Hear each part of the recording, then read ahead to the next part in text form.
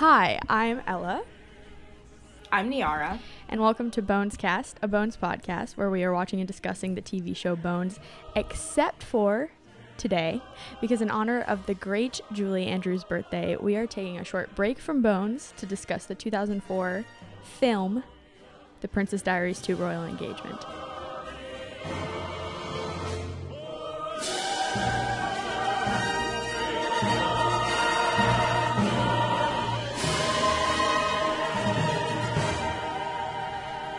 Correction, the 2004, a masterpiece. Masterpiece. Princess Diaries 2, A Royal Engagement, aka my favorite film of all time. Yes. And our apologies for the belated birthday wishes to Julie Andrews, Yes. who was knighted. She is Dame Julie Andrews, by the way. Oh, you know what? A queen is never late. Everyone else is simply I was early. going to say that, but I couldn't remember if she was British. I was sure that if she was, she had been knighted, but... oh, for sure she has been knighted. Okay. Oh, yeah. Don't you worry. Yeah. Also, She I'm is silly. Dame Julie She has a Andrews. British accent in this movie. I don't know what I was thinking. Okay, well, a lot of people have a lot of accents. That's in true. movies. We're about to get into the weird accent Oh my god, let's talk about the mosaic mythology of Genovia. that is Genovia and its pairs. Genovia, Yes. the land I call my No, home. stop. Oh my god, what a cackle. But yeah, so sorry if you were tuning in for some Bones content. I hope that you'll still stay this week because it's going to be fun. Niar and I are both really excited about it. Some have said that it's too early to do an off-topic episode for your third episode, but we don't give a fuck, so. But yeah, so the Princess Diaries 2, which first of all, when we discussed doing a movie for Julie Andrews' birthday, which was on last Tuesday, we're doing it a little late. But as Niara said, A queen is never late. Everyone else is simply early. that's right. So Julie Andrews, the problem here is that Julie Andrews is the queen and we are not. So we are actually late. But Speak for yourself. but yeah, what's weird is that we discussed doing this for Julie Andrews' birthday, and I feel like immediately we were both in agreement that we would do Princess Diaries 2. Like, why? I don't know why that was obvious, but to me, this feels like the definitive Princess Diaries movie. Oh, for sure. If anything, like, I know this is supposed to be, like, the sequel, whatever. No. If anything, Princess Diaries is, like, the bad Star Wars prequel that pales in comparison. Oh, well, I think that's taking it a bit far. But I think I will only take it too far. That's a lot coming from you, Niar, because you are a Princess Diaries, or have the potential to be a Princess Diaries book reader, smug book reader. Like, you're the person who, if anybody, would be like, oh, the one that's not faithful to the book, because the first one is based on the books by Meg Cabot. The first one, okay, let's be very clear about something. The first one takes some liberties that I am not okay with. Well, so in the... Everything about the movie is not about the books. I am a diehard book stan. So okay? I've never read any of the books, so you have to tell me all of this. I know that they killed her dad. I know that her dad is not dead. Oh my god. Like, what? Everything about it is different. First of all, in the books, her grandma sucks, okay? Like, she hates her grandmare. Wow. She's like a chain-smoking alcoholic, like, bitter, washed-up princess. Like, that's the grandmother. Interesting. But obviously, that's so you different. need Julie Andrews to play her, so you gotta clean it up. Yeah. And And like, it was also in everyone hates Tribeca, her. right? Yeah, it was in New York City. The whole thing was that she's, like, this alternative, like, Greenpeace-loving New York City girl who lives in a loft with her mom and gets takeout all the time and wears Doc Martens. And I mean, most of that is still the same except for the loft in New York City. Okay, but, like, New York was an integral part Of the book. of the story, as it is any story set in New York City. True. Not biased, because that's where I'm originally from, but that's whatever.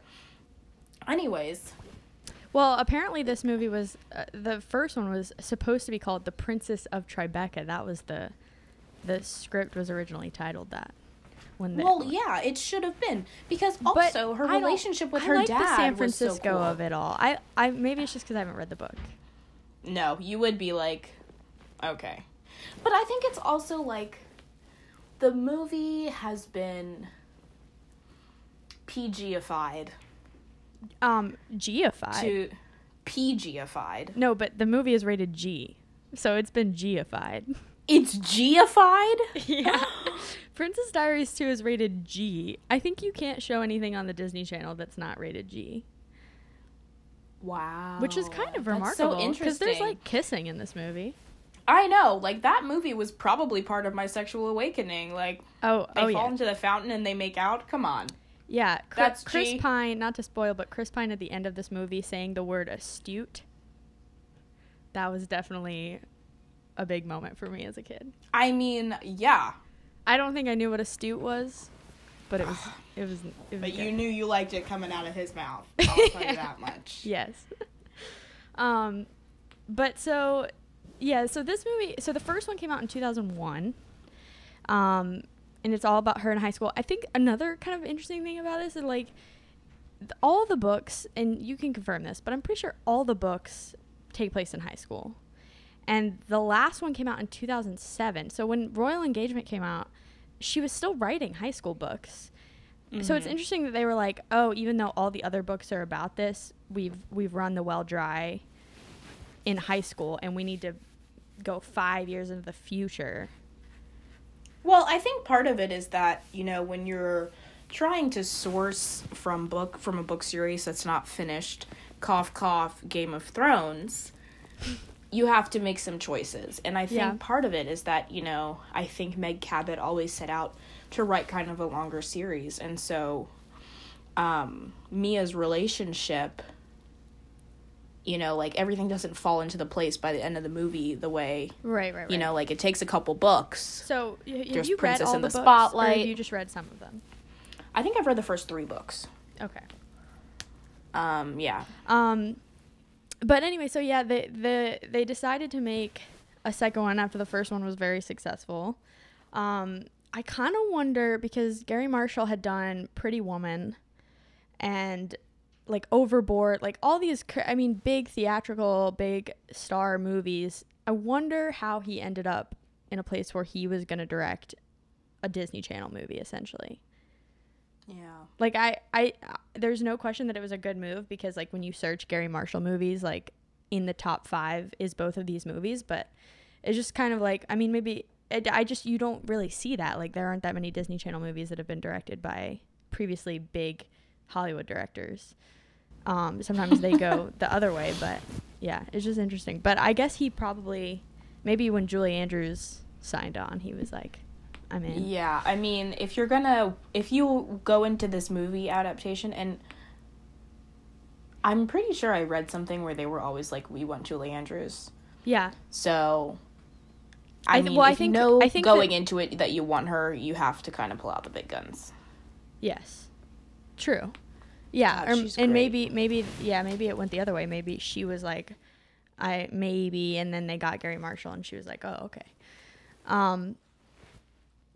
So this one takes place 5 years after the original. In the original, Mia Thermopolis lives in San Francisco. She figures out she's a princess, and me? A princess? Yeah. Shut up! Which they flash back to in the second one. You gotta love a movie that, like, instead of just recapping, like, actually uses clips from the first movie to remind you what had happened. But so now she's graduated from, I wrote Harvard, but I think it's actually Princeton. It's Princeton. Yeah, from the School of Public and International From the Woodrow Affairs. Wilson School of Public and International Affairs. Which is a real school. I looked it up. Woodrow Wilson went to Princeton after leaving Davidson, so. Oh. You're welcome. This movie wouldn't have happened. Or maybe she would have been College. at Davidson. And then that would have been wild. Be crazy? How different my life would be. Oh my God. You definitely, I mean, I don't know. Who knows? Wow. And then we see her graduate, and she also, like, hugs all of her friends from college who we never hear from or see again or hear of. Like, you'd think you'd think that, like, when you end up having to get married in a very short amount of time, you would, like, call your friend from college and be like, oh my God, I have to get married. But okay, but they're then we never wouldn't spoken have of. the gem that is Lily. I know. It's Lily's worth great. it for Lily to come back. I wish Lily and her had gone to college together, but Berkeley is so right for her. You mean Berserkly? Berserkly. And then we see her on the beautiful Genovian private jet going to Genovia, and there's a bunch of diary writing where we get a lot of exposition, and we don't know yet that she's gonna have to get married, but we do know that she's gonna take the crown, which is pretty intense. Like, she's just supposed to... I mean, she's 21. Yeah, she's 21. Anne Hathaway here is 21 playing 21, or she's 22 playing 21. So Anne Hathaway is young, as well. Yes. And I also recently just watched The Intern, which is an excellent movie. And I just realized that so many, like, it's weird that I'm not a big, I mean, I am a huge Anne Hathaway fan, but like so many of my favorite movies as a kid had Anne Hathaway in them. Like, oh yeah, Ella Enchanted, The Devil Wears Prada, and these two movies were like 4 huge movies for me. And I only watched Princess Diaries 2 for like a year. I have the movie memorized. Yeah, me too. The more of this I watched, the more this was one of those watchings where like everything was etched in my brain, but I realized that I didn't understand a lot of things from previous watches. Yeah. The way that I eat ice cream is because of this movie. Oh my God. It is embroiled in every fiber of my being. I realized I love this movie. For some reason I realized that John Rhys Davies like taking the dart and like screaming at the top of his lungs as he runs with it is like seared in my brain forever, and I don't know why. He really freaks me out. He's so good in this. Little aside, he is excellent in this film. Little aside, you may remember our junior year of high school, we were made to read The Prince by Machiavelli. Yes. I only knew who Machiavelli was because of this film. Me too. I got that book and I saw the cover of it, which is the exact portrait. Painting. Yeah, and I was like, oh my God, it's that painting from Princess Diaries too. Well, funny story, I was so freaked out by that scene when I was like, 7, when I had this movie on DVD and watched it daily, because it's like this creepy scene where they're talking about their nefarious plan to steal the throne, and the music is so eerie, and yeah. And it zooms in on Machiavelli, who has this weird, he's like, creepy dude. Youthful but old face. He and looks no like mouth. He looks like Cillian Murphy. In like that weird creepy like he does. I mean, Cillian Murphy is a good looking dude, but like he can also be so creepy. He's not. He looks like a snake man. Yeah, also there's that one guy from Mad Men who's like really creepy and slimy. God, I forgot his name, but yeah, he looks like one of those guys, and that also made a huge impression on me. And like going back, like his performance is so hammy that like now I kind of find it ridiculous that I would be scared by him, but he's so similar to the bad guy in the situation is so similar to the bad guy in Ella Enchanted, like the guy who's like got a creepy plan but his son doesn't really care. I think it's his nephew. They're both his nephews, maybe though. They're both nephews. They're so similar, and the that's so funny. The prince is always just like sort of going along with it, but like totally ineffectually, being what a connection. Wow. Falls in love with Anne Hathaway. Yep. And I give Anne Hathaway a vague disdain for them that she's like constantly trying to convince herself of. Yeah. But anyways, I said all that to say I read The Prince in one day because I was so scared of that picture. Oh my God. Like from these like so you didn't have to like carry it around? Yeah. Oh my God. Anyways. Yeah. You guys didn't hear it, but Niara and I just had a discussion about people we know who may look like Machiavelli. Who 100% look like Machiavelli. Yeah. Don't email. In don't a creepy ask time us. travel way. Don't ask us. This movie, I'm fairly certain. I remember watching it on TV all time period. But it did open in like over 3,000 theaters. So made $23 million its opening weekend. Not That's shabby. honestly insane. Not shabby at all. I mean, I just assumed that, although, let's be clear, Shonda Rhimes is a star. And she is, but she was not a star. This is okay. She's a star, was born a star, is the point. A star was born. Don't use the passive she wrote voice. This screenplay. Yara, you can't use the passive voice. It's bad. Shut up, English teacher from high school. But yeah, this is pre-Grey's. So this is baby Shonda Rhimes. I mean, but it's so indicative of her imminent fame. Yes, it is. And also Gary Marshall is also a star. He is not a shabby team. But yeah, this is my nephew was my brother's sister. What is that from?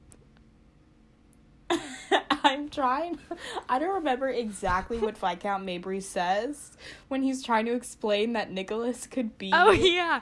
But he's like, no, his father was my sister's uncle. No, he says, my nephew. And then he says, his mother was my sister's brother or something. Like, just explains what a nephew is. It's like, exactly. Yeah, that's what a nephew is. So anyway, so she's going to ascend to the crown. Julie Andrews is going to step down, and she's going to take the crown. There needs to be more of a training period, in my opinion, but here we are. And we're on the plane, just getting some exposition about, what's happened since the other one. We don't really care about any of that. Michael's gone, she says, because his band is touring the world. Which, fun fact, the actor who played him actually also was in a band that was touring the world, which is why he couldn't do this movie. And then one of the most shocking things about this entire movie is the exterior shot of the CGI plane taxiing. Do you know what I'm talking about? Yes. It looks like, did you ever watch JJ the Jet Plane?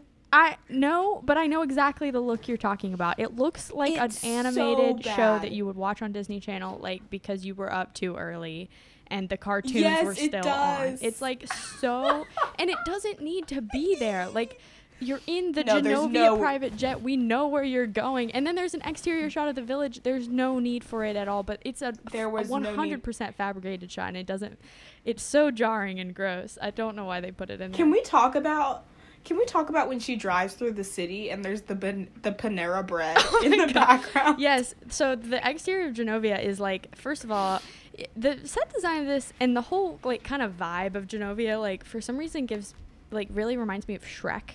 Like, it's like very Shreky, the way that it's like this almost cartoonish, indefinite medieval. It's not medieval. It's modern times, but it's like weirdly medieval. It's like if you go to Disney World and they have, like, an old European city that randomly mixes a bunch of different architectural styles that would not exist in the same country. Yes. Well, it looks like a backlot. And indeed it is. It is the Universal backlot. If it looks familiar, it may be because you watched The Good Place. It is the town square in The Good Place. No. If you go back and look, and you'll be like, oh my God. It's a good place. Wow. Yeah. You know what? And I knew I had a good feeling about that show. About what? About The Good Place. And it's because it gave me the same familiar sense of home I have when I watch Princess Diaries 2. That's probably why. And also because it's the good place. It's supposed to be heaven. Well. Yeah, I also heaven looks a lot like Genovia. I also wrote exterior Genovia, LOL this Panera bread.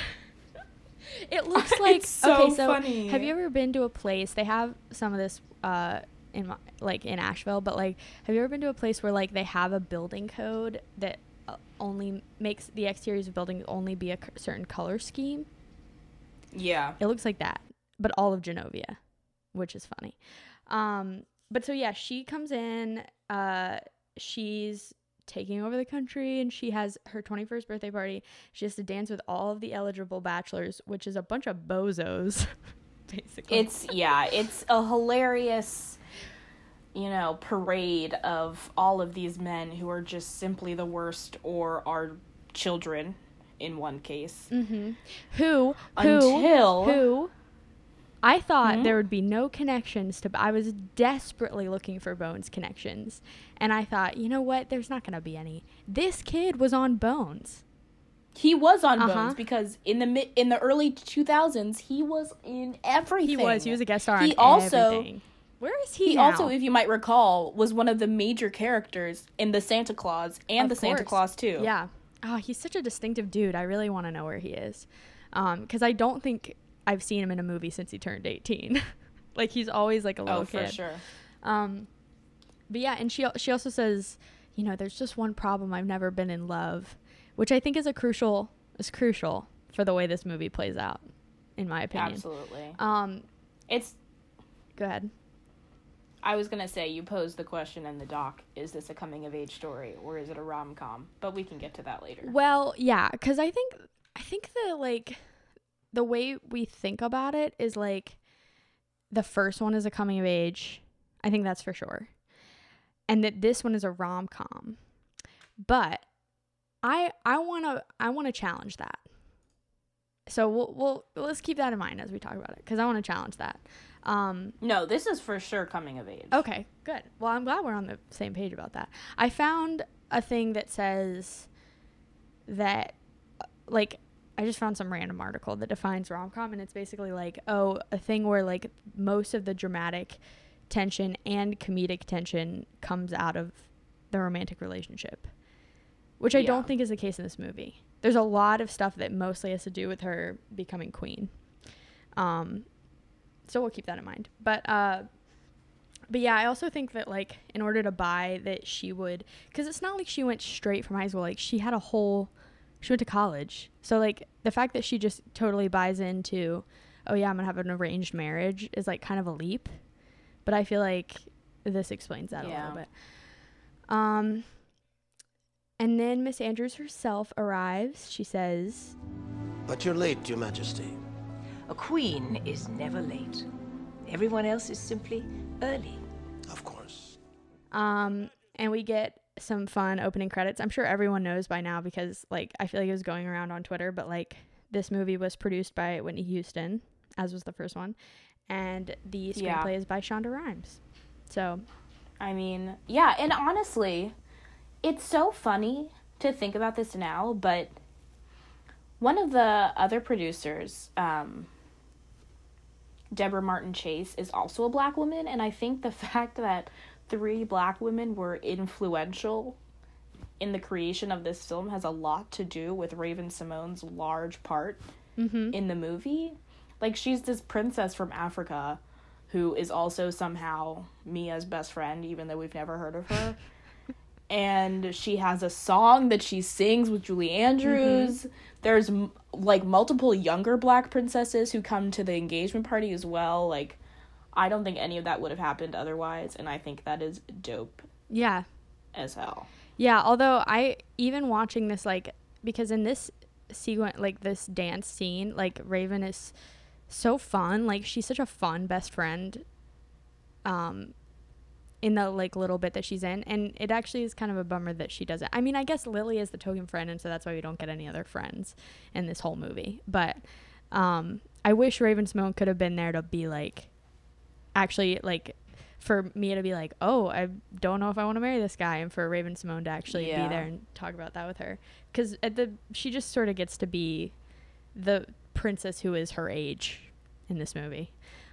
That's true, and it is funny how, you know, they wouldn't lean on the fact that there are probably a lot of other princesses who are having, I mean, a lot of the princesses invited to her bridal party are, like, 7-year-olds, which I really loved when I was a 7-year-old. But you know, so looking weird. Back, what's the difference between a bridal party and a bachelorette party? Is that a dumb question? So a bridal party is like, it's like a bridal shower. A bridal party is really like your bridesmaids and your maid of honor. But a bridal shower is like a tea party that they throw for you and they open up gifts. So it's not a bachelorette party. No, and it's not necessarily just your bridal party. Like, a bachelorette party is usually just the bridesmaids, the maid of honor, and the bride. Right. Whereas a bridal party can be more of your extended circle, and it's more about, like, yay, you're a woman now, like, here's this tea set that I bought for you. Okay. Instead of, like, yay, let's eat penis-shaped stuff. classic. Everyone knows that once you become a woman, you get a very awesome tea set. Of course, yeah. That was definitely a non-subtle hint for you to get me a tea set when I get married. Okay, Actually, you don't have to do that because I bought one when I was in Morocco. So. Oh, okay. Actually, well, I'm off the hook. Yeah. But yeah, so yeah, we're at this party. We get to meet some of like Mia's like presumably her like princess friends that she's made over the last few years. There's some like funny extras. That's like one of the very Gary Marshall things about this movie is like he'll just cut to randos all the time and they'll say weird things, which I kind of love about Gary Marshall. But then there are some things about this movie that are totally unnecessary and like aren't fun enough for that. Like I'm gonna say cutting to the dog and cat does not do it for me, and also Lionel I would cut out of this movie if I could. I do not care for Lionel. Yeah, Lionel just makes me sad. He makes me sad, and he has no role in the movie. Because, we've all been that eager intern who everyone's like, we just have to have you here. And he's skewered in this. Like, I feel like Gary Marshall had an intern that he was, like, really annoyed with. And, like... Oh, one of the things is that they cut to that I thought was funny was they're panning around all these guests, and there's one woman who's standing with a bunch of other women, and she just goes, I hope they have string cheese. That's a callback to the first movie. Oh, is it? I missed that. Yes, because she is also at, like, the dinner or whatever that they have where Mia makes a fool of herself, and she says something about string cheese. I wonder and if she's like, what's this string cheese? Is that an American thing? And then at the second ball, she's like, ooh, I'm so excited for string cheese. That's amazing. I love Isn't that cute? There's a lot of Gary Marshall callbacks that go back to the first movie and also go back to even, like, Pretty Woman. Like, there's the moment in the first movie where she's at the same dinner, I think, and she, like, can't eat something or something, and it like flies somewhere, and the waiter's like, oh, it happens all the time. That also happens in Pretty Woman. And then it also happens in this movie when she like puts her hand up to wave and her bracelet flies off. Oh yeah. And the guy's like, oh, it happens all the time, which doesn't make sense. Like, do people's bracelets fall off all the time? Fun fact, I have never seen Pretty Woman. Oh, interesting. It's not as good as this movie. This movie it's not very like... This movie is excellent. There's nothing wrong with it, and I'm going to let it slide that you said that there were a couple of things that weren't working for you. Oh, God.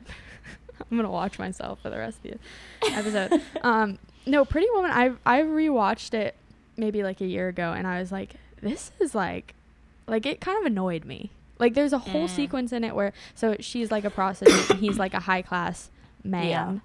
Yeah. And I know the whole plot because of that one episode of The Office. Oh, yes, yeah. But then there's, like, a whole sequence where, like, he just, like, kind of mansplains sophisticated things to her.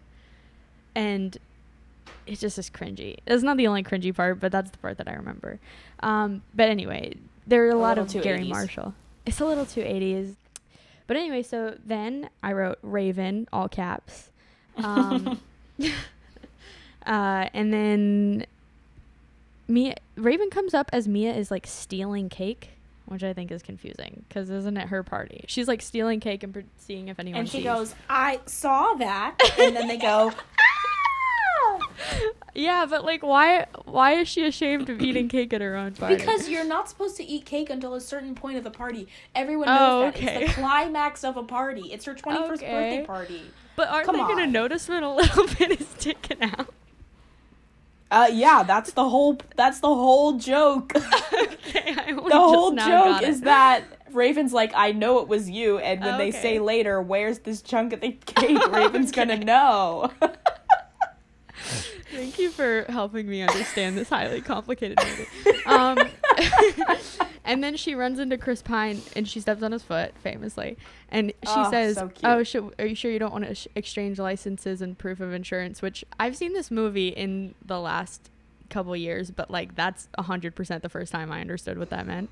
I think as a kid, I was just like, what? I don't understand. You're like, oh, it seems like this is what I'm supposed to laugh. Yeah. Yeah. It's like, that sounds like a grown-up thing, but I don't know what it is. And then they dance, and he wins from the get-go because all of the other guys all he has to do is not be a disastrous dancer. Also, I wrote the little kid, the one who was in Bones. He says, "May I blow in your ear?" Which I don't understand. Is that like an old-fashioned courting May I thing? blow in your ear? And then It's funny. evil John Rhys Davis bumps into her in a piece of and you can genius foreshadowing. He says, "Someone might want to steal this." And as a kid, you're like, oh, that would be bad. But as an adult, you're like, wow, please hit me over the head with a I mean, he says- 70,000-ton anvil. He says, "Someone might want to steal that," basically twirling his figurative mustache. And Anne Hathaway is just like, "Oh, thank you." I mean, it's just so heavy-handed. Yeah. But so Also, anyway, that was not a criticism of the film. I still love it 100%. well, it has to be heavy-handed because it's for children, and I would not have understood. I would be like, "Where did this Jonathan Rhys Davies guy come from?" Really? You would have been like, oh, I know him. Yeah. No. But then we go back and we meet Brigitte and Brigitta. Some gems, some pretty useless people in this movie who I actually love. suck. I think they suck, but like they're so cute. I love Brigitte and Brigitta. So anyway, so then she's like, whatever. I can't They're remember. like, oh, how do you want me to curtsy? And I'm Oh my like, gosh, the this sequence curtsying takes is the way too weirdest long. runner. This movie is full of like weird runners that are like not, they're such Gary Marshall isms in terms of like what kind of joke they are, which is that they're not like that good of runners, but like they just keep going. There are some Yeah. really funny parts of this movie, but the curtsying is just like, is just peripheral. But then the Queen meets with Parliament, and Mia is like looking around the castle and very, very conveniently finds like a door in which to listen in. Oh my gosh, this scene scared the crap out of me as a kid. Oh, When really? she's going through the tunnel and all of the creepy eyes and like Yeah, the yeah. Mycenaean art style. But her poncho in this is amazing. Oh, absolute 10 out of 10 on the fashion. Poncho is so great. I think that the color scheme of this poncho was required if you were going to air on the Disney Channel. It's like pink and orange. It's like you have to wear something like this if it's going to air on Disney. So wholesome. And then, so basically they both find out at the same time. Basically, we're introduced that John Rhys Davis thinks that Chris Pine is his nephew, who we don't know yet. Well, we do know him, but he's just turned 21 and he is also eligible. And in fact, Mia must be married in order to be more eligible than him, basically. Yeah. And And even Julie Julie Andrews is Andrews- like, what the hell? No, Julie Andrews says, "Shut up." And then Which and they're all is like, cute because Anne Hathaway taught her that. shut up doesn't always mean shut up. Sometimes it means, oh, wow, geez. Yeah, But this anyways. is their Bones moment where they don't understand. It is, but also it's some bullshit because Yeah, and even Julie Andrews is like right off the bat is like, that's bullshit. that sounds Like fake. obviously this is the 21st century and obviously we're not going to abide by that. But the Parliament is 100% men. Yeah. So, and the random black guys, and who they're I'm like, like- why are you black? well, the like population of Genovia doesn't make any sense race wise or national. Like everyone's randomly Italian, American, French. Well, Genovia is supposed to be between France and Italy. okay. Is that like do they touch? Sorry, I'm an idiot. Yes, Do they do touch? Okay. Cool. Yeah. But there's some Spanish. Like sometimes people speak Spanish. So I yeah, don't know it's what the supposed to be like nestled right in there and that. Let me pull up a map of Europe. But it's supposed to be nestled right in there between all those countries, so that's why it seems very ambiguously Western European Yeah. instead of being, a real place. Yeah, I think it's supposed to be like wedged like between France, Switzerland, and Italy. Okay. That makes sense. But, it doesn't. But then some people are like weirdly even American. I mean, Chris Pine is doing such a weird accent. It's like vaguely. But Chris Pine's not doing an highfalutin. accent. No, he is. It's not American. It's like an American doing a weirdly highfalutin, like almost early American accent that's like a little bit British. I thought he was just trying to do like a smooth talking, like, Maybe I'm he flirting is. Maybe he type is. thing. It comes off as like a weird accent though. But so anyway, I love that they almost give her a year, which would be totally slightly more reasonable. They're like, all right, we'll give her a year to find a husband, and then they're like 30 days. And like Anne Hathaway because almost every faints. movie has to have a crazy small And then time frame. she finds a husband in less than, like, Chris Pine is like, later he's like, oh, she found a husband in less than a week. She doesn't even use the 30 days. She gets engaged in less than a week. Well, she was never gonna just have a natural relationship anyways.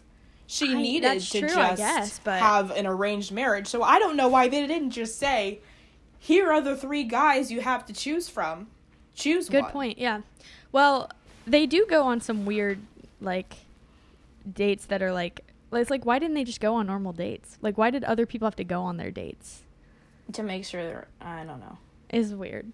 But anyway, so then we also see Nicholas and John Rhys Davis. Are we sure this movie is rated G? Yes, I looked it up. I can't believe that. The feelings this movie gives me are not rated G, that's for sure. When they're like cuddling under the tree, are you kidding? Wow. It's true. I feel like you're not allowed to kiss in a G-rated movie, but this movie nonetheless is rated G. No movie that Chris Pine is in should be rated G. No, he is not rated G. No, just his face. Oh, I'm just reading about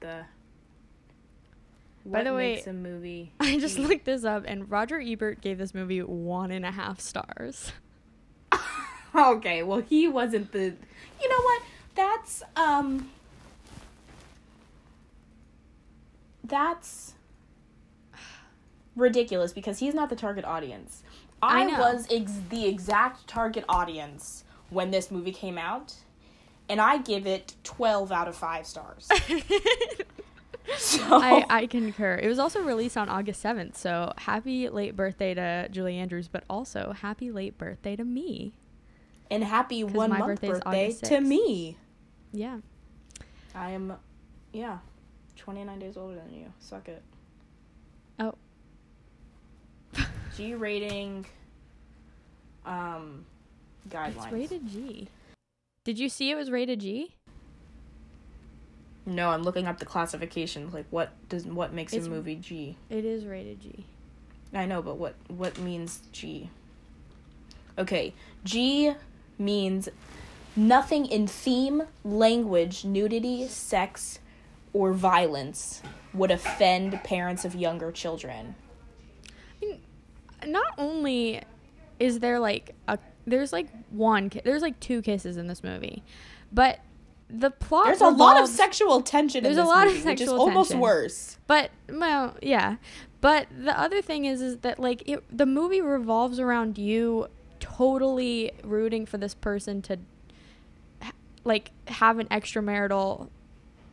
Like, the movie doesn't at all ask you to think... Like, Anne Hathaway is never like, oh, my God, I should, like, not do this because I'm, like, engaged. Like, that's the part that, like, if I were showing it to my kid, like, it suggests that cheating on your fiance is okay.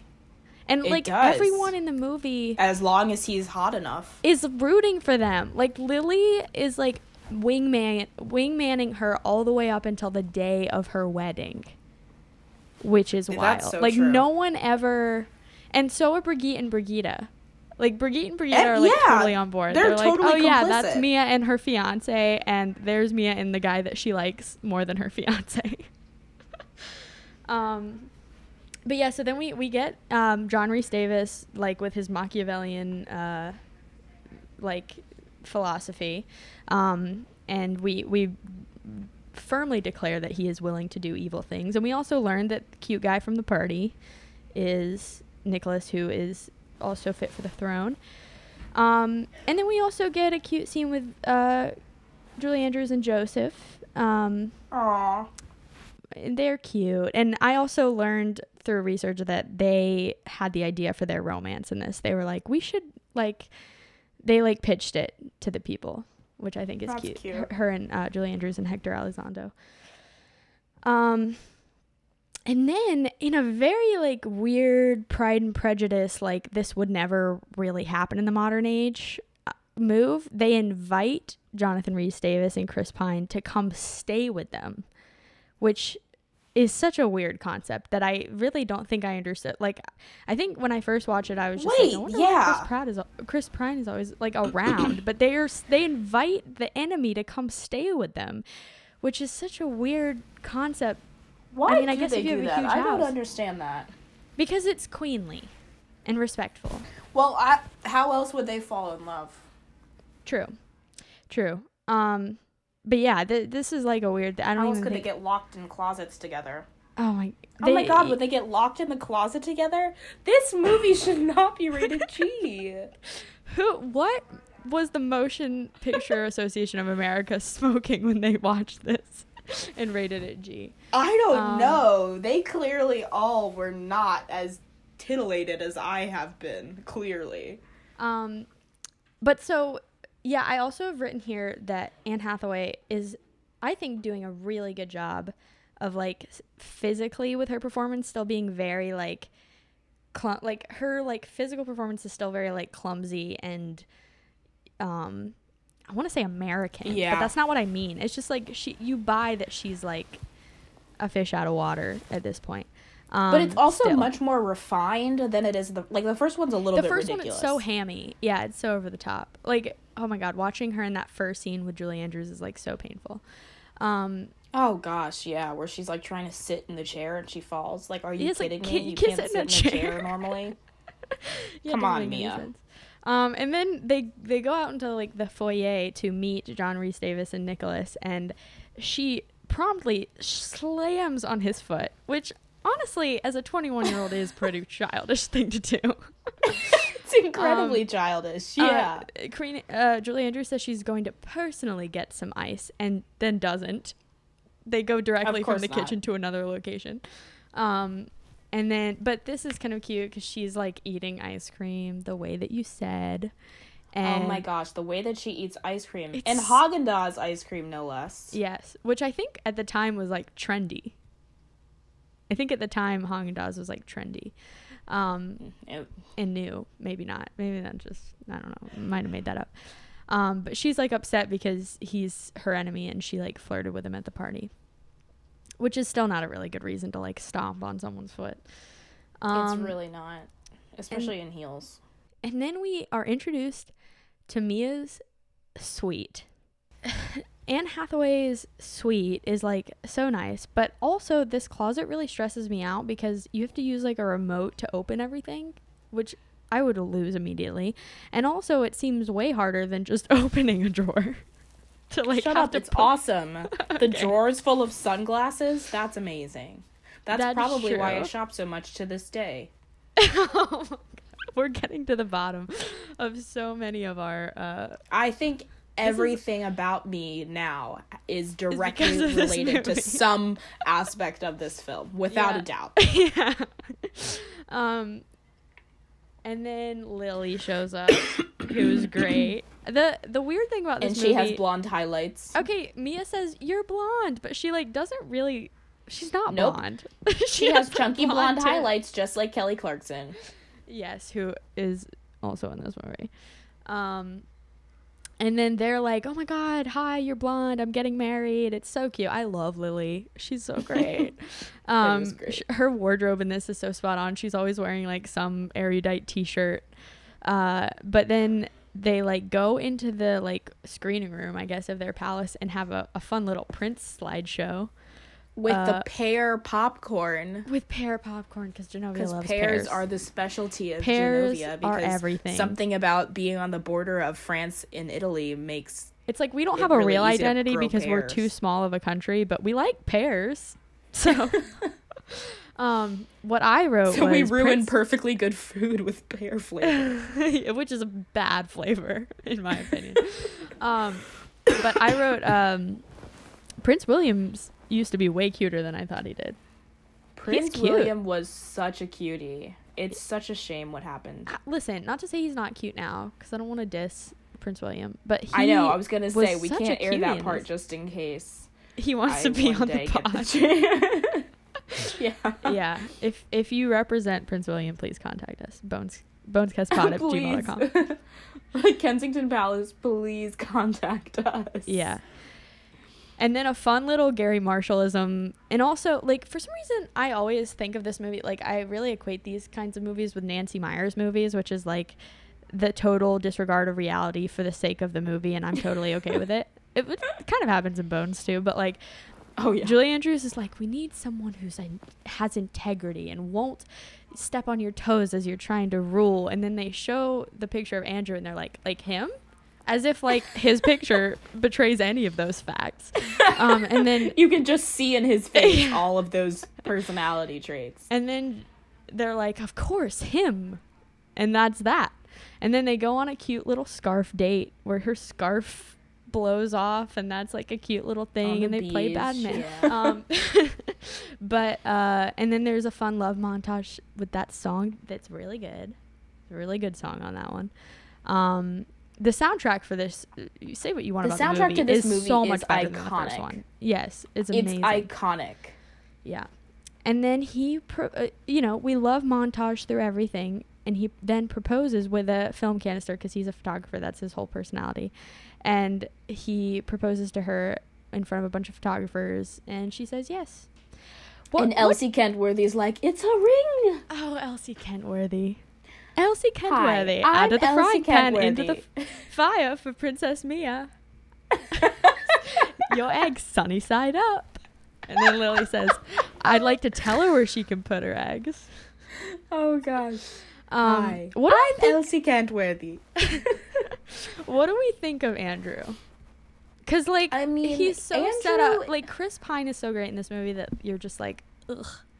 But Andrew, like, why do we think he's settling for this? Because he doesn't. He's such a square. He's so square. He's quadrilateral, is what I would Yeah, say. I mean, they really just did not set up any nuance in this love triangle whatsoever. Like, I have almost no feelings about him because he's so uninteresting. The only reason I hate him is I'm like, why are you so gung-ho for and arranged marriage? They don't at all bother to make it seem like, and I mean, they set this up so that later when they kiss and it's horrible, you believe that he doesn't feel anything, but like, it's not even like we're heartbroken for him because he never seems to actually like her either. So we're just like, blah, Andrew, you're just blah. Yeah. Anyway, I love this joke where they announce their engagement. This is my favorite kind of Gary Marshall joke that I like belly laughed at, which is when she's like waving and she knocks the flower pot over and then she like holds it because she's so holds it. awkward and then takes it off stage or off the balcony with her. Oh, so funny.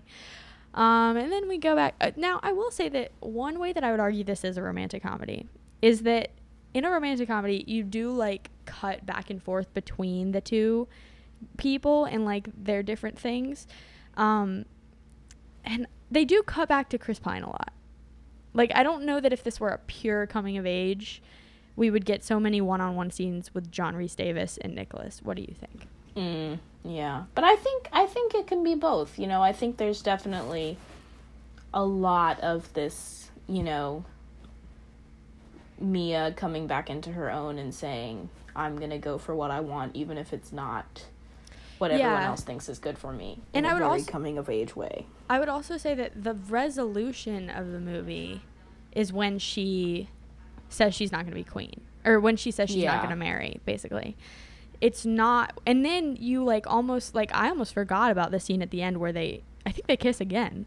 This movie is very kissy for a G-rated movie, but I know she's like sitting in the throne room. It's very cute because she's like slumped in the throne room and he comes and like kneels. It's very, very oh cute. my gosh, this movie was 100% of my sexual awakening. Like, I think there is who I was before this movie and who I was after the 2-year period when I couldn't stop watching this movie. Oh my god, it's so crazy. I remember I don't know if you had this teacher in high school, but I had a teacher in high school who taught Chris Pine. Did you know that?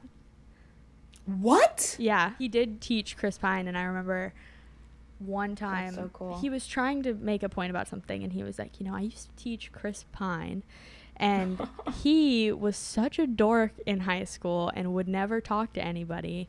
And something, I don't even remember what the moral of the story was. There was a moral past that, but I just remember thinking, what bullshit? Of course he wasn't. He's fucking Chris Pine. Wow. But anyway, Chris Pine, love you. You're the best. Also, this is a love letter to Chris Pine. We did this for Julie Andrews, but it's really a love letter to Chris Pine.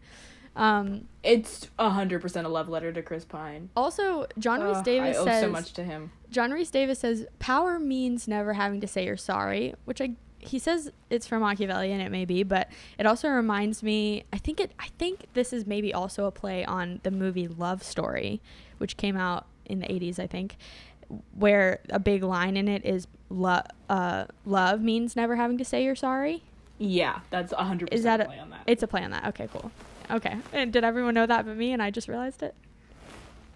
No, I realized it as you were saying it, but I said it with such confidence then Okay. to sound like you were wrong. Oh, okay, cool.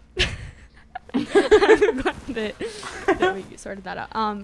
But also I was thinking about, because I was like, oh, that's like that other line. But also, what a horrible line. Like, that's not what love means. It's Like, not. you But have to he's say you're also sorry. so... Yeah, love means always saying you're At sorry. Love Story, what are you talking about? Come on, Love 80s. means always saying you're sorry. I like that, yeah. And then Mia is reading on the stairs, as one does when she is in a Pride and Prejudice situation where people who we have crushes on are living in our homes. Classic. Her cover is that she's hiding from Brigitte and Brigida. Oh, but I love this line that I laughed out loud at, which she goes, Brigida, I'm not here. And Brigida goes, it wasn't her, it was a ghost. Ooh! Yeah. So funny. Chris Pine is very unsubtly dressed in all black, because at this point he's supposed to be the antagonist, and this is where I noted his accent, question mark, because he's doing this very mannered thing that I guess one does if you look like Chris Pine in R21. And then they talk about their lie dance. This is cute as hell. I remember even as a kid being like, whoa. And then she's like, I guess she's like running. So much of this plot is propelled by her hiding from Brigitte and Brigida, but she's hiding from Brigitte and Brigida, and so they go into a closet, and he turns the lights out, which is quite a move. And then someone walks in, and it looks like maybe they were kissing or were about to kiss, which seems to blow over very quickly to me. Like, Julie Andrews hears about this and does not confront Mia, which she should, I think. I think Julie Andrews should be like, like, she mentions it later, but, like, I don't know. It just feels like they let her get in too deep. And then Joe and Julie Andrews are talking, and he proposes to her.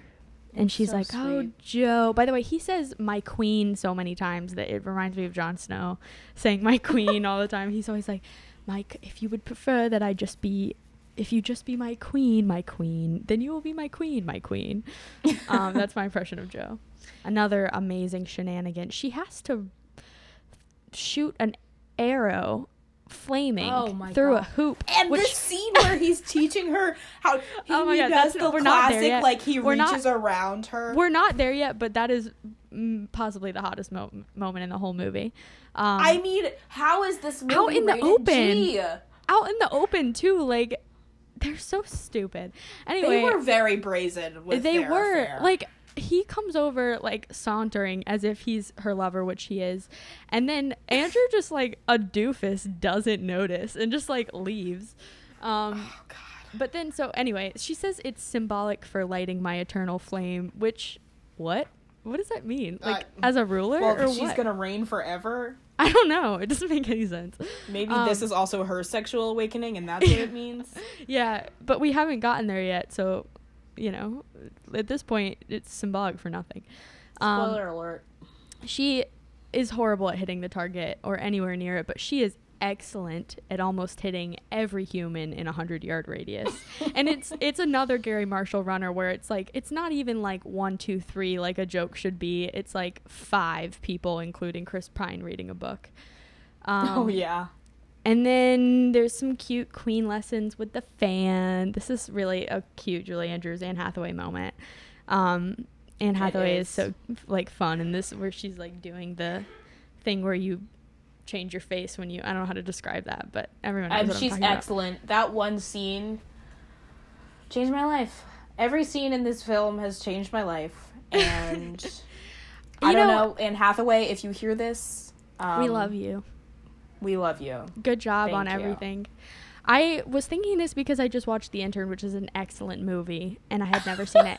And I was just thinking about how, like, there was, like, a weird period where everyone hated Anne Hathaway, like, I guess for trying hard. Like, I got very angry earlier today where I was like, why did everyone hate Anne Hathaway? She's so amazing. Everyone hated Anne Hathaway after Les Mis because she was, really like, went a theater after kid? it. She really went after it, and people weren't ready for it. She That's was a annoying. visionary ahead of like, her time. That is the most annoying.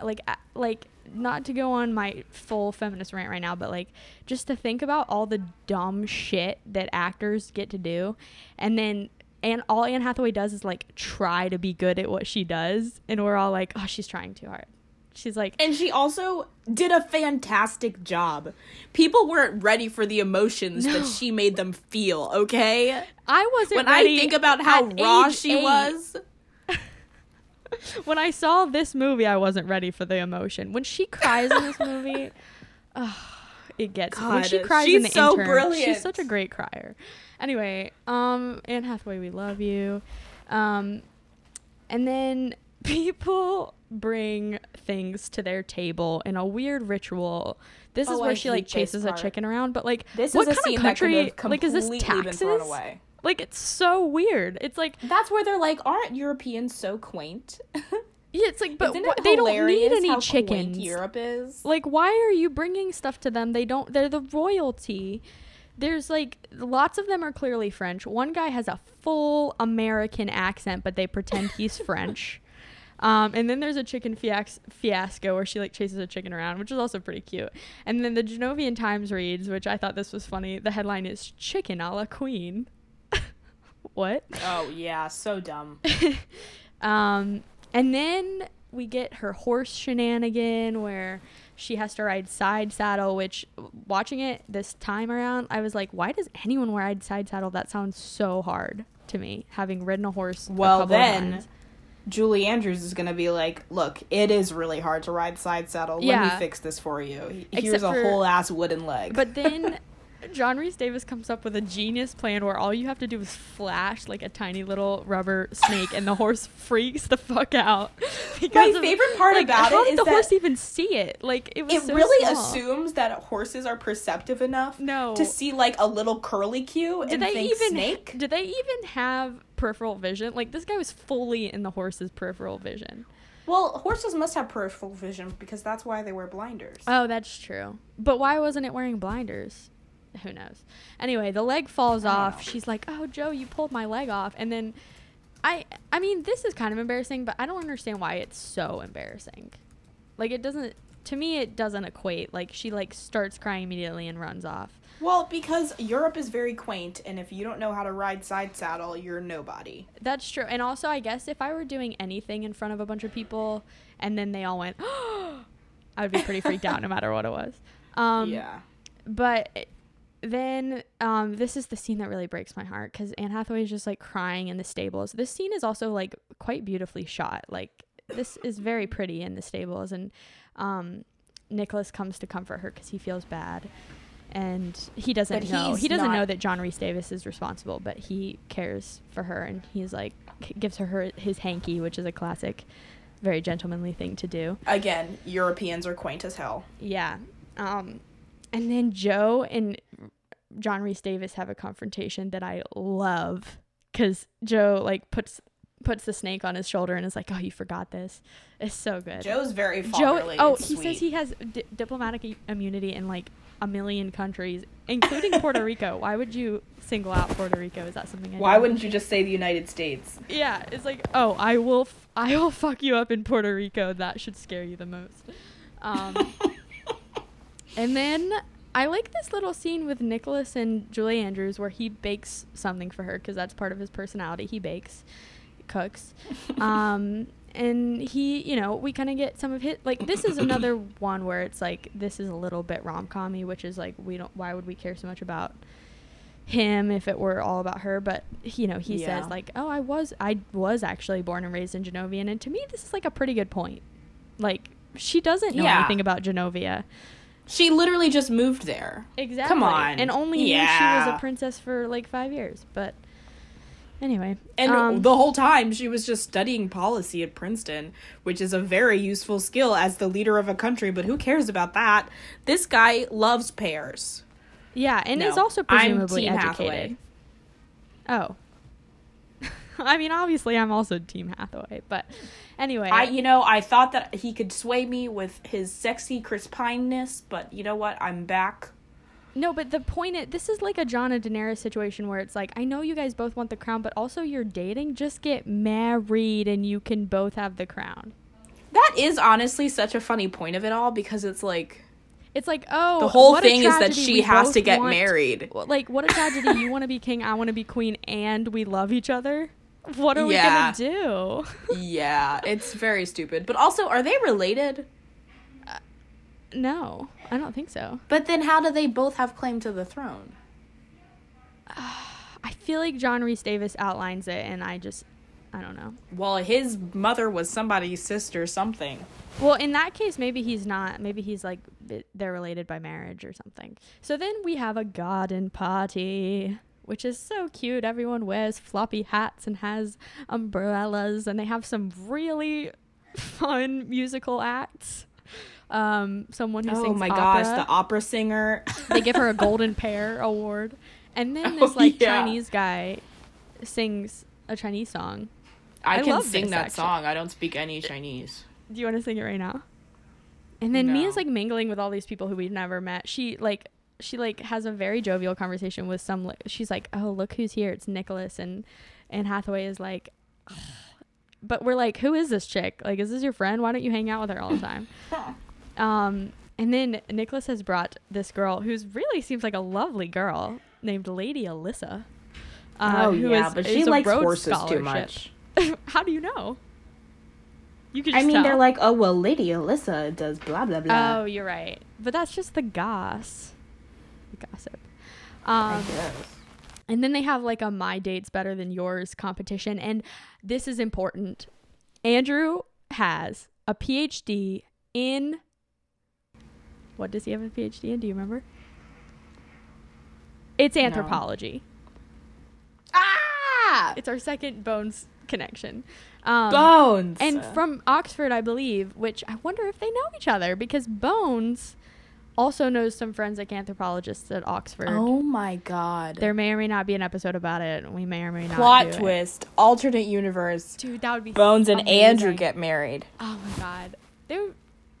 I don't think Andrew could handle it, but he's such a vanilla Andrew's dude. definitely, he's too vanilla He's for so her, vanilla. for sure. He's like aggressively.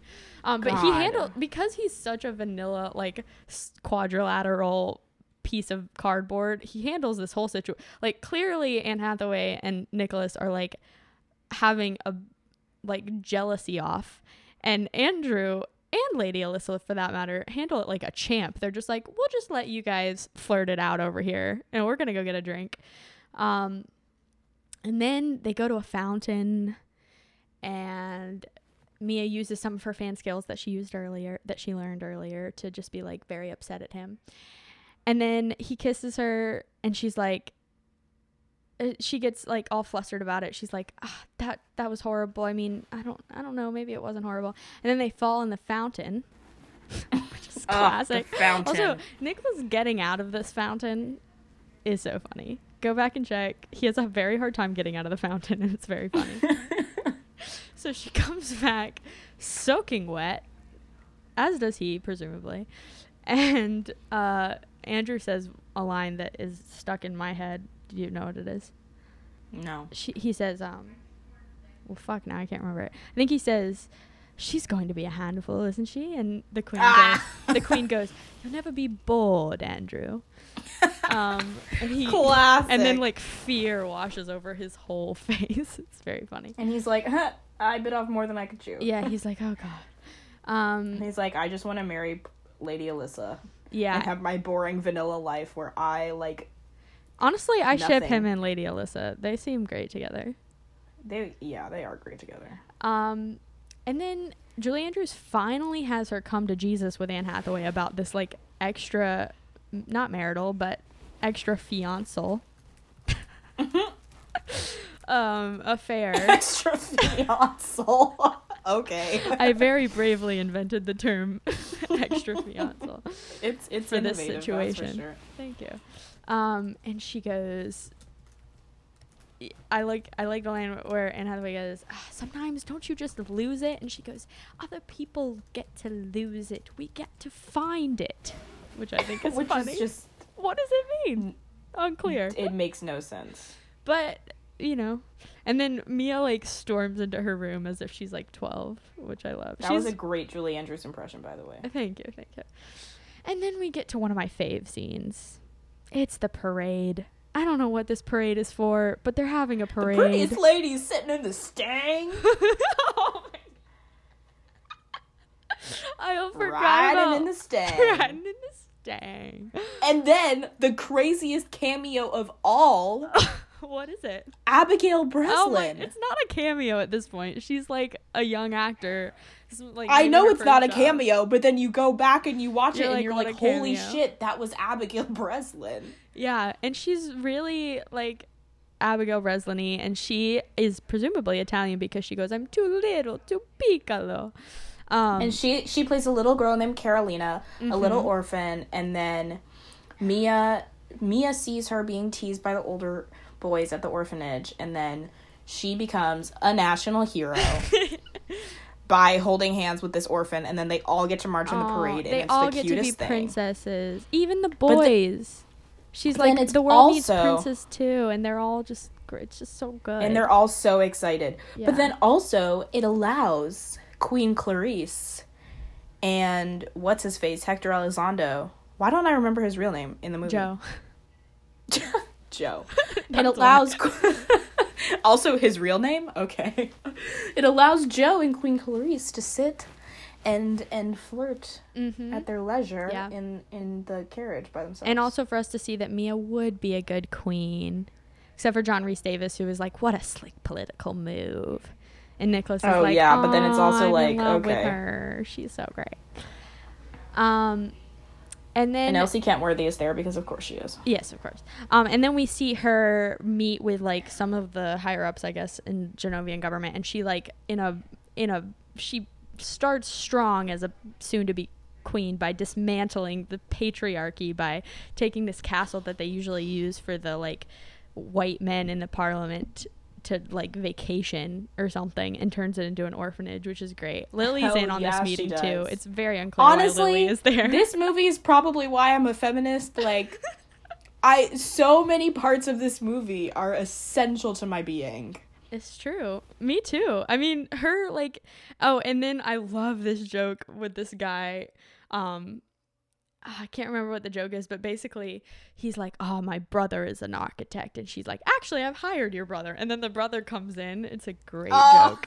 These guys. And they're wearing the same tie. Like, they're brothers who hate each other who picked out the same tie. I love it. Aren't they twins, though? Isn't that the whole thing? Is that they're twins? Yeah, they're twins, but like, if you hate your brother, you don't wear the same tie as him. But then we don't get that they're twins. They look exactly alike. Everyone knows that twins always wear the same clothes, Ella. I love the comedy of being like, I hate this person, and then showing up and they've chosen the same tie as you would be so frustrating. And I just Has that never happened to you, though? You like walked in somewhere and you're like, oh my god. Yeah, I mean, I've definitely like been in a situation where I was like, I love that movie, and then someone I hate also says they love it, and I'm like, That's why I you don't shouldn't wanna shop have fast anything- fashion.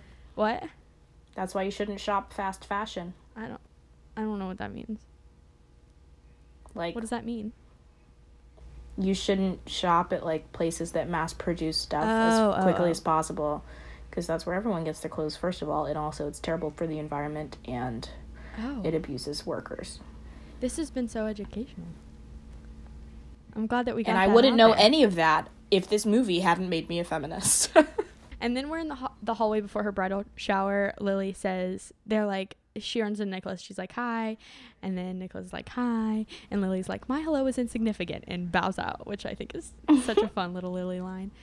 Nicholas is impressed with the orphanage situation. And I also love that on the eve of her bridal shower, Lily is like still wingmanning Mia. With Oh, Nicholas. for sure. Like, what does Lily's Lily like, think? this Does marriage. she think that they're gonna get together in the nick of time, or like, what does she or is she just like love the drama of it? Like, I just don't understand what her end game is. Like, as a friend. I mean, the arranged marriage is, you know, for political purposes only, as all royal arranged marriages are. And also, historically, pretty much every king ever had like 10,000 mistresses, so it's kind of the same thing. Except for because of the patriarchy, I feel like queens aren't allowed to do that. That's true, and except for this is a Disney movie, so. But anyway, so yeah, then they have this bridal shower. All the like princesses show up. One of them is like has braces, and she's like, "I love your braces," and she's like, "I'm getting 2 diamonds put in." Ugh. Oh, yeah. Like, these girls are like really cute but also insufferable. They do the mattress surfing, which is cute, and then also that guy who like announces everything like does his staff and is like, Princess Annalie has to go to potty. Princess Ami has to go potty. Which is so embarrassing. Like, I feel like that could really scar you as a kid. Yeah, but she was like 4. I guess, but like, why would you announce that? He announces everything. Okay. They're probably just used to it. And also Anne Hathaway says, because Julie Andrews is gonna mattress surf, and she's like, "Oh, I didn't know you could do that or something." And she's like, "I've done a lot of flying in my time," which is a Mary Poppins and reference. she wears the world's classiest pajamas. Oh my gosh, there's so many layers. It's like a layered set. Like with the chiffon hood. Yeah. Oh, it has a hood. Forgot about that. Also, I said LOL at Lily's WWF shirt, which is like so like a way to code her as a certain kind of person in 2004. Hardcore. And then they get this song, which I found out is the first time that Julie Andrews had sung publicly since 1997. Yeah. Isn't that crazy? Like, because so she had, I guess she had nodes, right? Like vocal nodules. Yeah. And she had surgery to get them removed. And I guess it didn't go well. And she like sued the doctors, I think. She sued like 2 doctors. But she couldn't sing after that. And I guess this was her. I mean, that seems crazy. Like, I don't know how they pitched that to her, especially since Anne Hathaway can sing. Like, to give them, you know, it seems like Julie Andrews would be like, I don't want to do that. But I guess Gary Marshall got her to do it. Disney was like, do it. But she's Julie Andrews. Like, I would be like, but it's not Disney. By that. Yeah, I guess so. It was like the Disney Channel. I don't know. I guess so. I don't think it was. It wasn't? It was Walt Disney Pictures. Oh, you're right, because it has that logo at the beginning. And then there's like a little hip hop version of it, which is a little cringy. It's like very close to rapping grandma to me. Anne Hathaway says, I might have tweaked. That's something that wouldn't air in 2019. There you go. Yeah, and also Anne Hathaway saying, I might have tweaked it a little bit on my computer, which, what does that mean? Oh, like Anne Hathaway fucking knows how to do that. It's like, she's like 15-pound 2004 computer. She's like a music producer now. And then, all right, then we get that fun song, which is great. I know all the words to that song. I love Raven coming in on it and making it sound awesome. It's good. And then Nicholas and John Rhys Davies. This movie is a series of scenes where almost all the Nicholas scenes are like him and John Rhys Davies one-on-one. I bet they knocked all of those out in like 2 days. But Nicholas believes in Mia as a queen now, so he's like, I think that we should just like bow out. Like, I don't really care anymore, John Rhys Davies. And John Rhys Davies is like, you're right. Go tell her we surrender. Which Nicholas is dumb for believing this. And so he does. He goes, this is where she's practicing her archery still. And Lily says, who should I shoe? Tell me who to shoe and I'll shoe. Which I love. This is a great Lily line. And then this is where he teaches her how to shoot an arrow. It's so cute. Brigitte and Brigitte are like, we should give them privacy. It's like, Brigitte, you guys are all complicit in this ridiculousness. They really are. But it's also like, I'm so here for it that I don't really care. I guess that's how they all feel. They're all so here for it that they don't care. But Nicholas says, I think it's time I gracefully bow out. And then he's like, can I see you again? One more time. I don't know what his plan is at this point. What do you think his plan is at this point? Do you think it's just like, do you think he still thinks he can win her over? My thing with him is I don't even know if he wants to, like, I don't even know if he feels for her in that way. I think he just really... Really? Yeah, no, I think he wants to, and I think it sucks for him to be in that position, but I don't think he's like, I love Mia so much, she's the best. I think he's really just trying to get there, and he's hurt that she's not also. Right. Yeah, I see what you mean. Because when they kiss at the end and he's like, oh, it's nothing. Yeah. Yeah, you're right. And she's like, oh, I don't know, I'm watched all the time.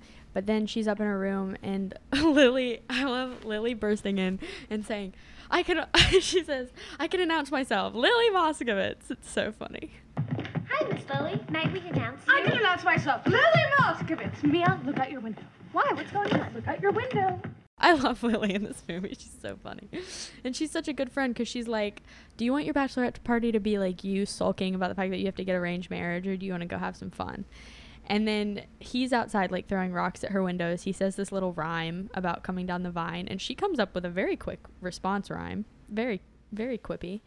And there's a very funny shenanigan where Brigida, this I think is the joke in the movie that made me laugh the most. Do you know what I'm talking about with the dance routine in the pants? Oh my God, when they're trying to be like, oh, we're just rehearsing for the show. Yeah, no, so Anne Hathaway happens to be right outside the window of the kitchen, which is right where Julie Andrews is. Very convenient, or inconvenient. And Brigitte and Brigida see it and do this like dance routine, and Julie Andrews' reaction is priceless. She's like, oh, that was lovely, what a shame that we didn't get to see it at the party. It's so funny. Like trying so hard to be polite. And then it goes full fairy tale, and they ride into this misty forest on horses. And Mia's so quirky. She says, I love Lucy reruns, and sometimes I dream in black and whight. I was like, who wrote that? Makes sense. Who wrote that? Someone, a 12-year-old. Excuse you. I said, excuse you. I'm very ill. And then a very, very beautiful Norah Jones song plays while they dance, and it's just very cute.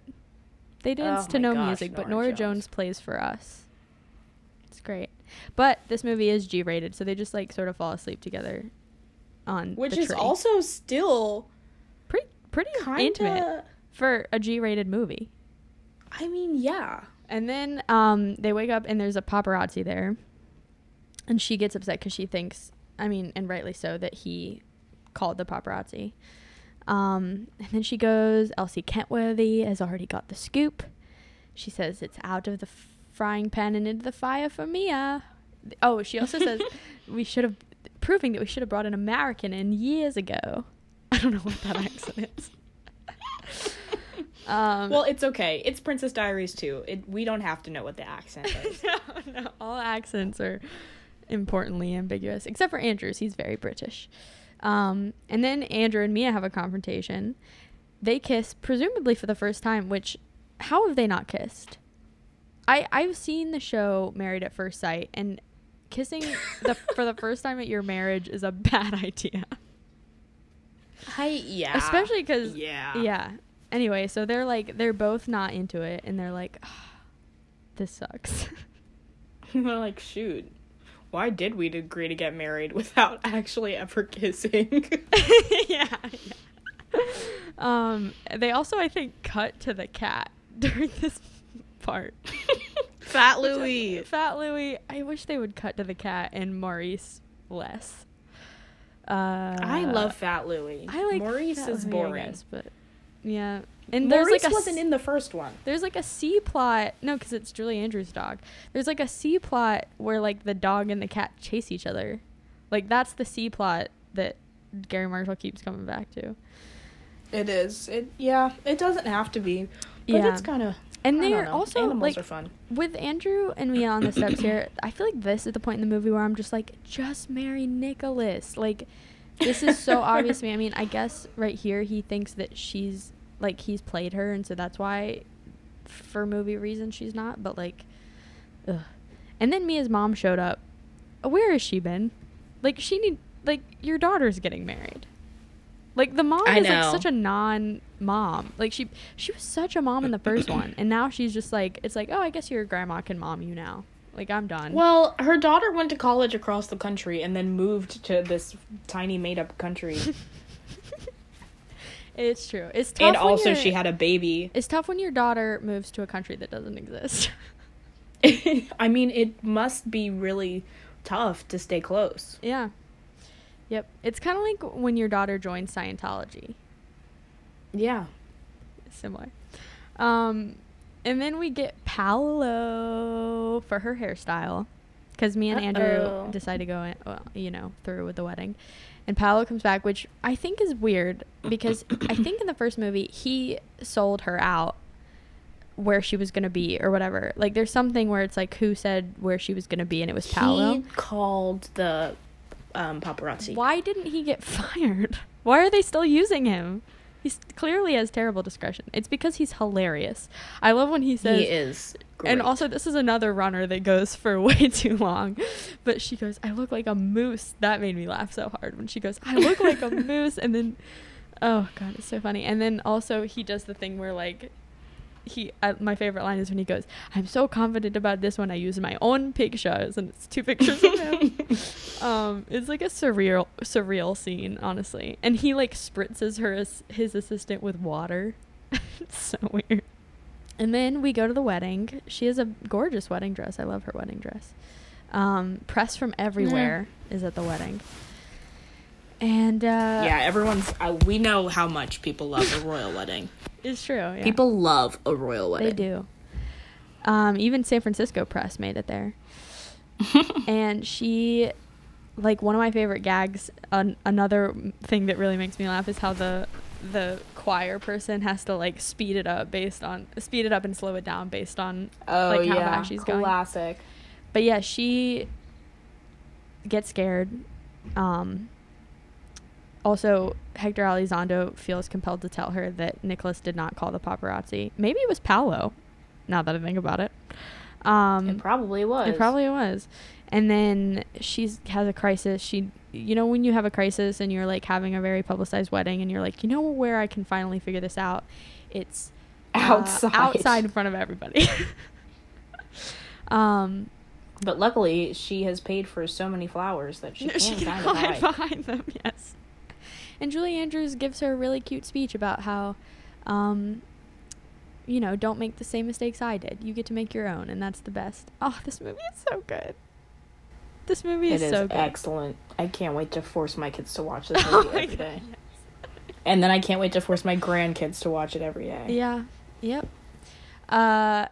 And then she goes back in, determined. She tells Andrew that she doesn't want to marry him, and he's like, thank God. Andrew's such a weird character in this. Like, Andrew is weird. He's very hard to predict. And then she gives this great speech. It was very similar to the speech she gives at the end of the other movie. A few moments ago, I realized the only reason I was getting married was because of a law, and that didn't seem like a good enough reason. So I won't be getting married today. Sit. There may be a dinner. My grandmother has ruled without a man at her side for quite some time, and I think she rocks at it. And then Chris Pine waltzes in and says that if the Parliament were astute, this is my favorite moment in the whole movie, because I fall in love with Chris Pine in this part every single time. He says if the Parliament were astute, they would make her queen. There is another heir. No, there is not. I decline. I refuse to be king. Ladies and gentlemen, it is Princess Mia who should have the crown. She is bright and she is caring. But more importantly, she has a vision. One that will take Genovia forward, and if the Parliament were astute, they would name her queen. My favorite part is when he rides the ridiculous I forgot about bicycle with the tiny wheel to go stop the wedding. And then he's like, fuck this, I need a horse. This is a big part of what might make it a rom-com, which is that he proverbially rushes to the airport, which is a big part of every rom-com, and he totally does that in this movie. But then it turns out that he didn't need to do that because she was gonna fix things on her own. I mean, she does, like, she comes to the decision on her own, and she does sort of fix things. I do think that the other candidate stepping down is something that is a big convincing factor for the Parliament. But either way, it's, you know, it's her character arc ends when she decides not to get married, not when he decides to be with her, you know, which I think is what makes this a coming of age movie. I agree. That's my argument. But yeah, and then she becomes queen. There's a coronation. It's wonderful. The coronation is so beautiful. We get the Genovian theme. Oh wait, we skipped something so important. Oh my god, they get married. They're like, we have to have a wedding because we paid for this big set. They're the royal family is like, oh well, we don't want to waste our money. Yeah, and also they're like, everyone already came, and then Julie Andrews just starts walking down the aisle. Oh, and then Julie Andrews is like, hell yeah, let's get married. Yeah, and also it's so funny because Anne Hathaway's mom left the wedding halfway through to go to the bathroom. Why would you do that in your daughter's wedding? Like, she could have missed the wedding. Hilarious. But then she comes back and she's like, she comes back and she's like, what happened? And he's like, she's not getting married, but Clarice is. And it's like, and she's just like, oh, what? And it's just like a funny little bit. But she misses like the most pivotal moment. Yeah. But yeah, so, and she also like misses this huge moment for her daughter, which is so triumphant. It's like, what are you doing, Anne Hathaway's mom? That's so true. And she was peeing and changing her son that she betrayed her daughter by hooking up with her daughter's algebra teacher. I think it was her history teacher, but yeah. Well, he's supposed to be an algebra teacher because she's really bad at algebra in the book. Well, just another betrayal. There you go. So yeah, they get married, which is cute. That's the resolution of that B plot where they were supposed to get married. We also kind of missed the scene where they dance, which is pretty cute also. But yeah, and then she gets coronated. It's a beautiful ceremony. We hear the Genovian theme song or whatever it's called. Anthem. Genovia. I like to call it country theme song. And then it goes, this is my time. Oh, I love that song. We forgot to mention that Breakaway plays during the parade scene. Oh my god. Which is the best Breakaway music video is on the DVD. It's so good. It's so good. Go watch the Breakaway music video. Yeah. It changed my life. Stop listening to this. It also confirms that this is a coming of age movie. Yeah. True. Nothing could be truer. If that Norah Jones song had been the music video on the DVD, everything would be different. But that's so true. And you know what? Let me just say this. This podcast, if nothing else, is a plea for Kelly Clarkson, Julie Andrews, Anne Hathaway, and Chris Pine to all come hug us. Oh, I thought you were going to say to make a third movie. I was going to tell you they already have a script. Oh, please. I know they already have a script. Okay, great. I wrote it, by the way. This is my big reveal. Wow, you should have told me. I know. Why am I still in college? Why are you even talking to me? You're clearly too cool for me now. Yeah, they when Gary Marshall died, they had it in the works, and when Gary Marshall died, there was some notion that they were not going to do it anymore. And then they said, but then they were like, no, we're going to do it in his honor. It's going to be amazing. Yeah. So they have a script. And it's going to be amazing. I read an article that Anne Hathaway said that they weren't going to do it until it was absolutely perfect. So we can expect high quality. I'm so excited. I mean, I would expect nothing less from this franchise. Yeah, it's true. I mean, they are one of the rare cases they are where only getting better. The sequel is so much better than the first one in a way that is so uncommon. Although, you know, what are they going to do? Because I'm not interested in watching a movie where she's just, like, running Genovia or, like, having babies. I didn't see if Chris Pine was signed on. So maybe they'll pull a Michael with him and be like, oh, Chris Pine had to go pursue his baking career. Yada, yada, yada. And we will all collectively cry. Maybe it's like, oh no, Genovia wants to become a democracy. And Chris Pine will save us all with his sexiness. And maybe this one won't be rated G. It sounds like you did write the script. Okay, honestly though, when that movie comes out, if anything we said comes true, we could probably, I don't know. Sue. Yeah. We could Let's sue them. register this vague idea with the WGA and let's do it. Make some money. Okay, so the final scene is Mia slumped over in her throne, and she's like, oh my god, I can't believe I'm queen. This is the Mia that we know and love, not the, coronation Mia. And Chris Pine comes in, and he's like, I don't know, I think he calls her Your Highness or something, and he kneels. I think she says, do you have a chicken for my table? Which I love. Oh, yeah. Which is the only reason they left that weird chicken donation scene in. And also because Mia chasing around a chicken is just the kind of thing that happens in this movie. And then they kiss, and then that's happily ever after. Until Princess Diaries 3. What a gem of a movie. What an excellent movie. Niara, I have one question for you. It's a serious one. The U.S.'s involvement in Yemen continues. I'm just kidding.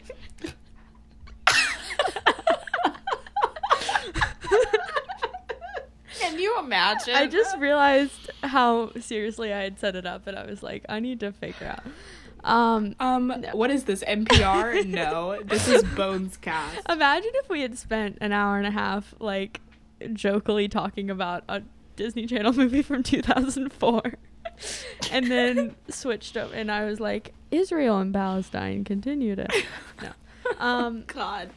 Anyway, my real question, what I want to know from you, what is your favorite part about this movie?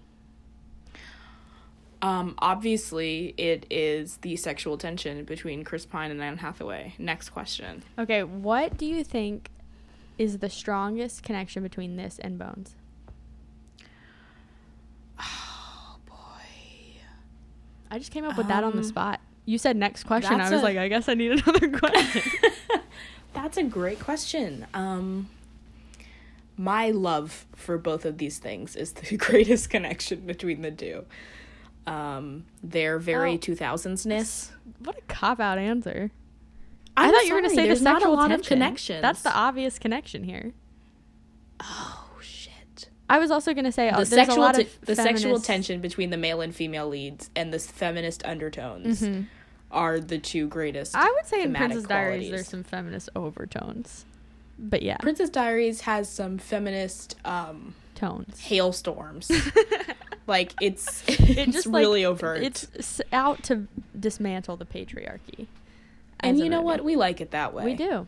I think our segments really work well for this since it aired the year before the Bones pilot. What is your favorite fashion moment in this movie? Other than Julie Andrews' amazing silk PJ outfit with a hood. Without a doubt, the poncho. Okay, yeah. The poncho, pink and purple poncho. I want a gif of the moment Anne Hathaway laid eyes on that poncho and realized she was gonna have to wear it. She probably was like, "Oh, this is such a dope poncho because it's 2003 and I'm so excited to wear this poncho." She's 21 at that point, or she's 22, and I think she probably thinks and she's everyone too cool was for that wearing poncho. ponchos. Okay, listen, my mom knit herself a poncho around this time. I also deeply want to know if Anne Hathaway knit that poncho for herself. I think that's canon. I think Mia knit that poncho on her way on the flight on her private jet. I mean, it's a long flight from San Francisco. Oh, well, I guess Genovia. from Princeton. Yeah, well, we don't know if she went home first. There's no way to tell. There is no way to tell. Plot hole. I also really like when Chris Pine wears black pants and then like a black silk button-up shirt. It's a bold move. I like how every shirt Chris Pine wears is a little bit small. Oh yeah, I do love that.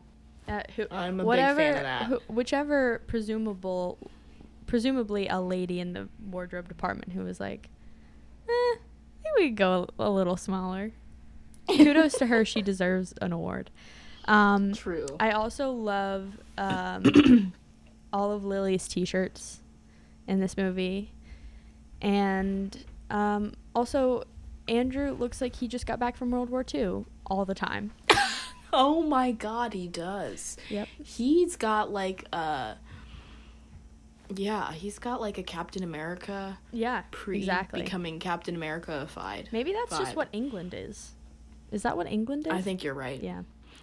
Once again, Europeans are so quaint. Yeah. And then, do we think anything in this movie wouldn't air in 2019? Because I don't remember. I think the Chinese Singer would not air in 2019. Maybe. I mean, it's also something rated G. Yeah. You know? Like, it doesn't hit on any hard-hitting it's issues. not going to be edgy. Yeah. Yep. I'm trying to think. I really can't think of anything that wouldn't air in 2019.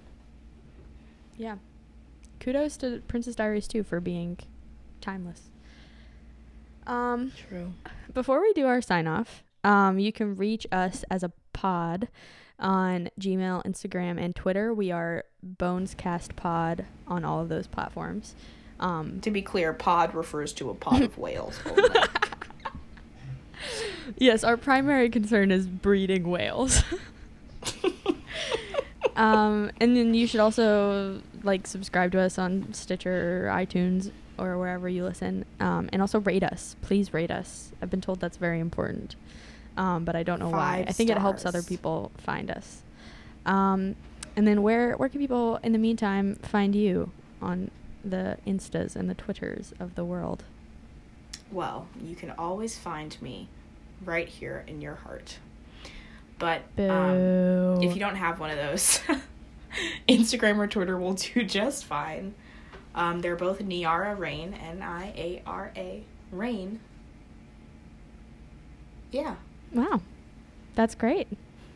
I can't wait branding. to hang out with you on the Twitters. And branding, as my dad would say. And then you can find me on Instagram at Ella Duran, ELLADORAN, and then on Twitter, Ella Duran 98. Because someone has one. Creative. Well, as we discussed last time, Ella Duran, the UK designer, is hanging out at Ella Duran on Twitter. So I'm going to mention that every time until she gives up. Niara is also a Brazilian techno But that's just star your or something. first name. I can't even get my first and last name. Okay, but my first name is so unique It's that true. I should be able to get it. It's true. Imagine if I had the handle at Ella. That would be sick. This is what I'm saying. I want the handle at Niara so badly. You are the premier Niara.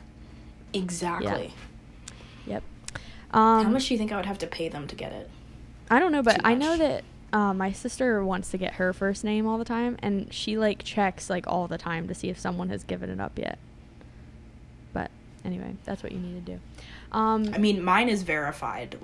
There's no way I'm gonna get a hold of it. You can find me on the socials, just maybe tweeting at Chris Pine. If he has a Twitter, I will find out. Probably not, if I had to guess.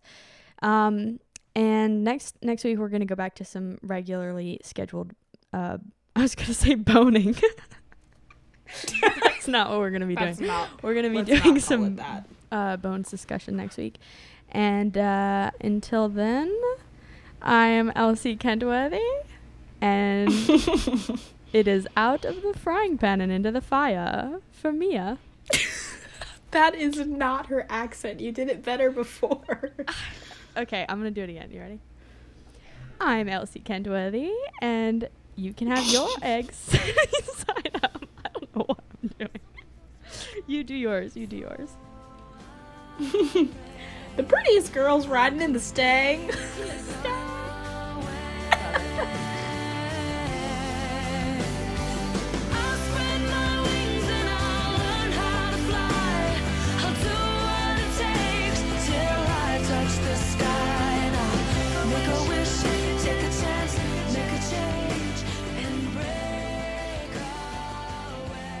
I want my impression to be John Rhys Davies screaming as he runs towards the dartboard, but I don't want to max out my mic, and also it wouldn't make sense out of context.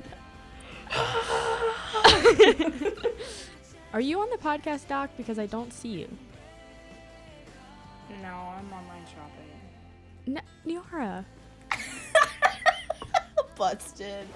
Okay, but I didn't ask what you were doing. You didn't have to confess. Because we're late, because it's okay. not her birthday anymore. Yeah, okay. We'll set that up. We'll do A that. bitch is 84. That's like low-key old. Okay, I'm just gonna go ahead. All right. I got stage fright.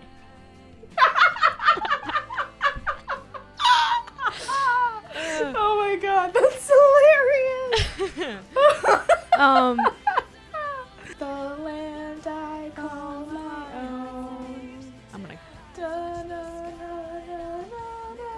I think that's all the words. Also, just because I'm okay. paranoid, are you still recording? Yes, I am. Okay. Wait. Oh my god, no, I'm not. Oh my god. I'm just kidding, I am. I hate you. That was just so easy. It wasn't even funny, I know. you know? I know. Ooh. Heaven looks a lot like Genovia.